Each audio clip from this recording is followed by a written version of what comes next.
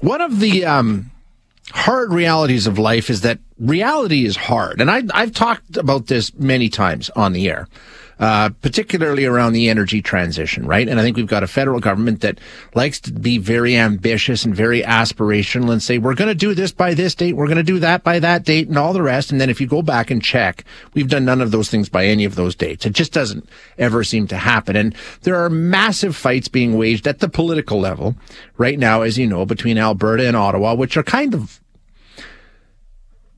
they're political. Who knows how this is going to be determined? You can set all the goals that you want. First of all, start meeting some of them, and then I'll get worried about them. And second of all, deal with the reality that's on the ground, right? If you talk about this kind of situation and you've got on one side of the spectrum, and you've heard them, the people that saying, that's it, end fossil fuels right now. Okay, well, we'd all freeze to death in a few months. So can't really start a conversation with you there. And then on the other side, you've got people who say, hey, listen, there's no climate change. Let's just keep doing what we've always done. Yeah, well, I mean, most of the science would bear out that that's not going to work out for us either. So neither opposite end of the spectrum is a good place to work. So it's got to be somewhere in the middle, right?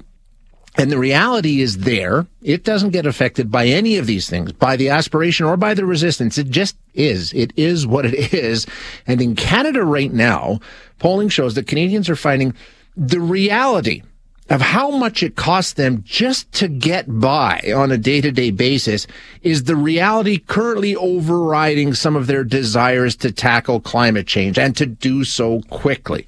Not surprised by these findings, but let's get some details on how they break down. We're going to chat with Sean Simpson, who is Vice President of Ipsos Public Affairs. Sean, thanks so much for joining us. Always appreciate your time. Good morning. So, in a nutshell, you did some polling here and you found that, Canadians want to see urgent action taken on climate change, right? They're in agreement. The majority say that. That's right. Yes. 6 in 10, 59% say that if Canada's government does not act now to combat climate change, it will be failing the people of Canada. And that feeling has intensified. It's up 3 points from earlier in the year. And I mean, we don't have to look too far to understand why that's the case with all the wildfires that have been happening around us.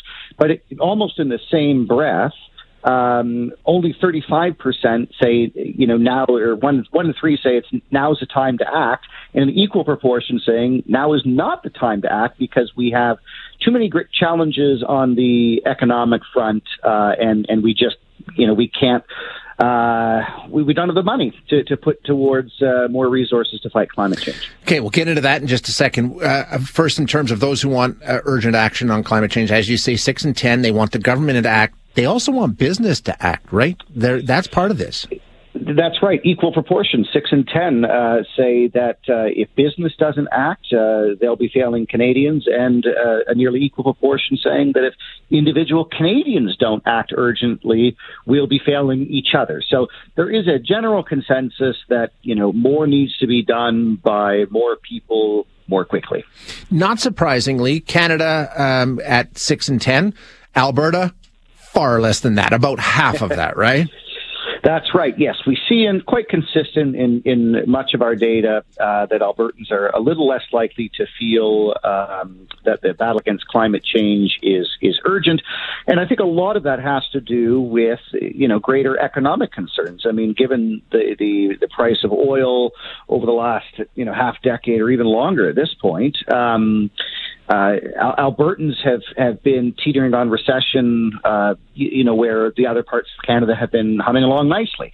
There have been greater job losses. The housing correction was maybe more acute in Calgary and other areas. So there's just more challenges facing Albertans financially than most of the other Canadians across the country.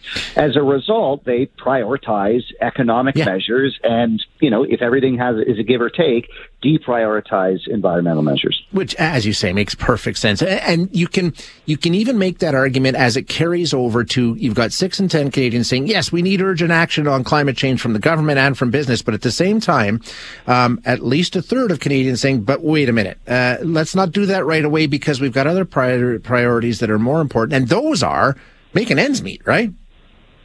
Yeah, that's right. And we know from our other polling that we've done for Global News that concerns about inflation, concerns about interest rates are particularly acute in Canada. In fact, when we look at 30 or 40 other countries around the world in which we conduct these regular surveys, Canadians have been, over the last year, ranked about 4th or 5th in terms of their level of concern about inflation.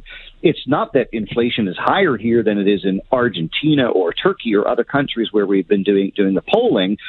It's just that we're in an unprecedented situation. You know, we had inflation at 2% for the better part of 4 decades, at least 3. And so when inflation was at 6%, it's 3 times the norm, and everybody's freaking out. Interest rates are about 3 times where they were 2 years ago. People are concerned about that and the impacts of that. And so we cannot underestimate the level of anxiety there is among Canadians about the economy and, more specifically, finances and their ability to put food on the table. And that's the thing, Sean. When you're talking about your ability to, you know, pay your mortgage, pay your rent, put food on the table, those things are going to override anything else that you may have set as a priority for very good reason. Absolutely. That's the Maslow's hierarchy of needs. Exactly, right. If you can't feed your children, and you know, this sounds like a sensational thing to say, but we've conducted that research, and we know that over 60% of parents with kids in the household worry about their ability to put food on the table for their children. So if that's your immediate concern, trying to get organized with China and the U.S. and other countries to have a coherent and consistent approach to combating climate change, that just falls further down your list of priorities. Interestingly, in your polling, you also asked Canadians if they felt our government actually had a plan. Like, even if we were going to jump into this, and most of them say, yeah, no, I don't think they really do, right? That's right. Yeah, very few think the government actually has a plan, or not one that they've been able to comprehend. And this, is the big challenge for the Trudeau Liberals. They're long in the tooth at this point. They don't seem to have a plan on climate change. They don't seem to have a plan on affordability. They don't seem to have a plan on housing. And I'm not saying that any of these are easy issues, because they're not. They're complicated issues. But Canadians are looking to their leaders for solutions, and they just don't see them.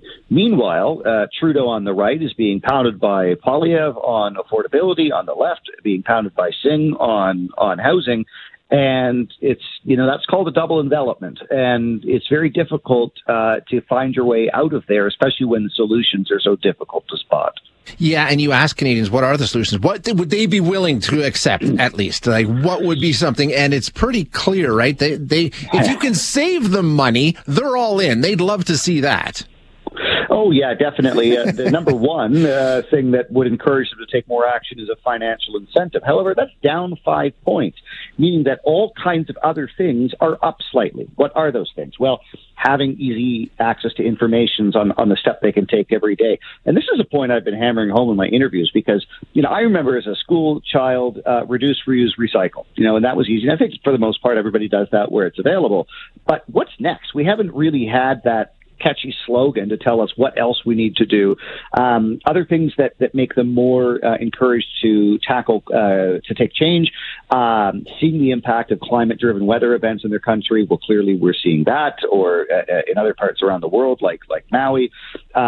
Seeing friends, family, and neighbors making the change. So there's a bit of a mob mentality. If I see others doing it, then collectively we can have an impact. That's actually up 6 points from earlier in the year.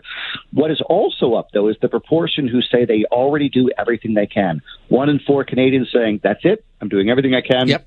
That's up 6 points. And again, I think the reason is financial. Absolutely. I agree with you. I wonder, and this polling actually goes back, to July, I think, right? Prior to what we've seen in the Northwest Territories, prior to what we saw in British Columbia, do you think, as somebody who's been in this game a while, the numbers would be different if you took that poll now? Yeah, especially knowing that so many Canadians say seeing the impacts of devastation makes them feel differently about climate change. Now, we did have, prior to this poll being conducted, wildfires in Atlantic Canada, Nova Scotia, in Ontario, and Quebec. So it was top of mind, but Kelowna, Northwest Territories, and Maui, this is not just top of mind now. It's quite an ongoing concern.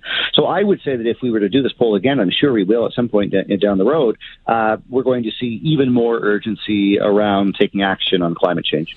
And even as there will be more urgency, Sean, if people are having a hard time putting food on the table, they'll still rate it lower than that, which makes perfect sense. Yep. Yep, in which case what we'll see is an even more difficult policy situation where we've got these sort of seemingly competing priorities of climate change and the economy. What we need to do is figure out the solutions where those are no longer competing priorities, but that's more easily said than done. Absolutely it is. Sean, great insight as always. Thank you so much for being here today. I really appreciate it.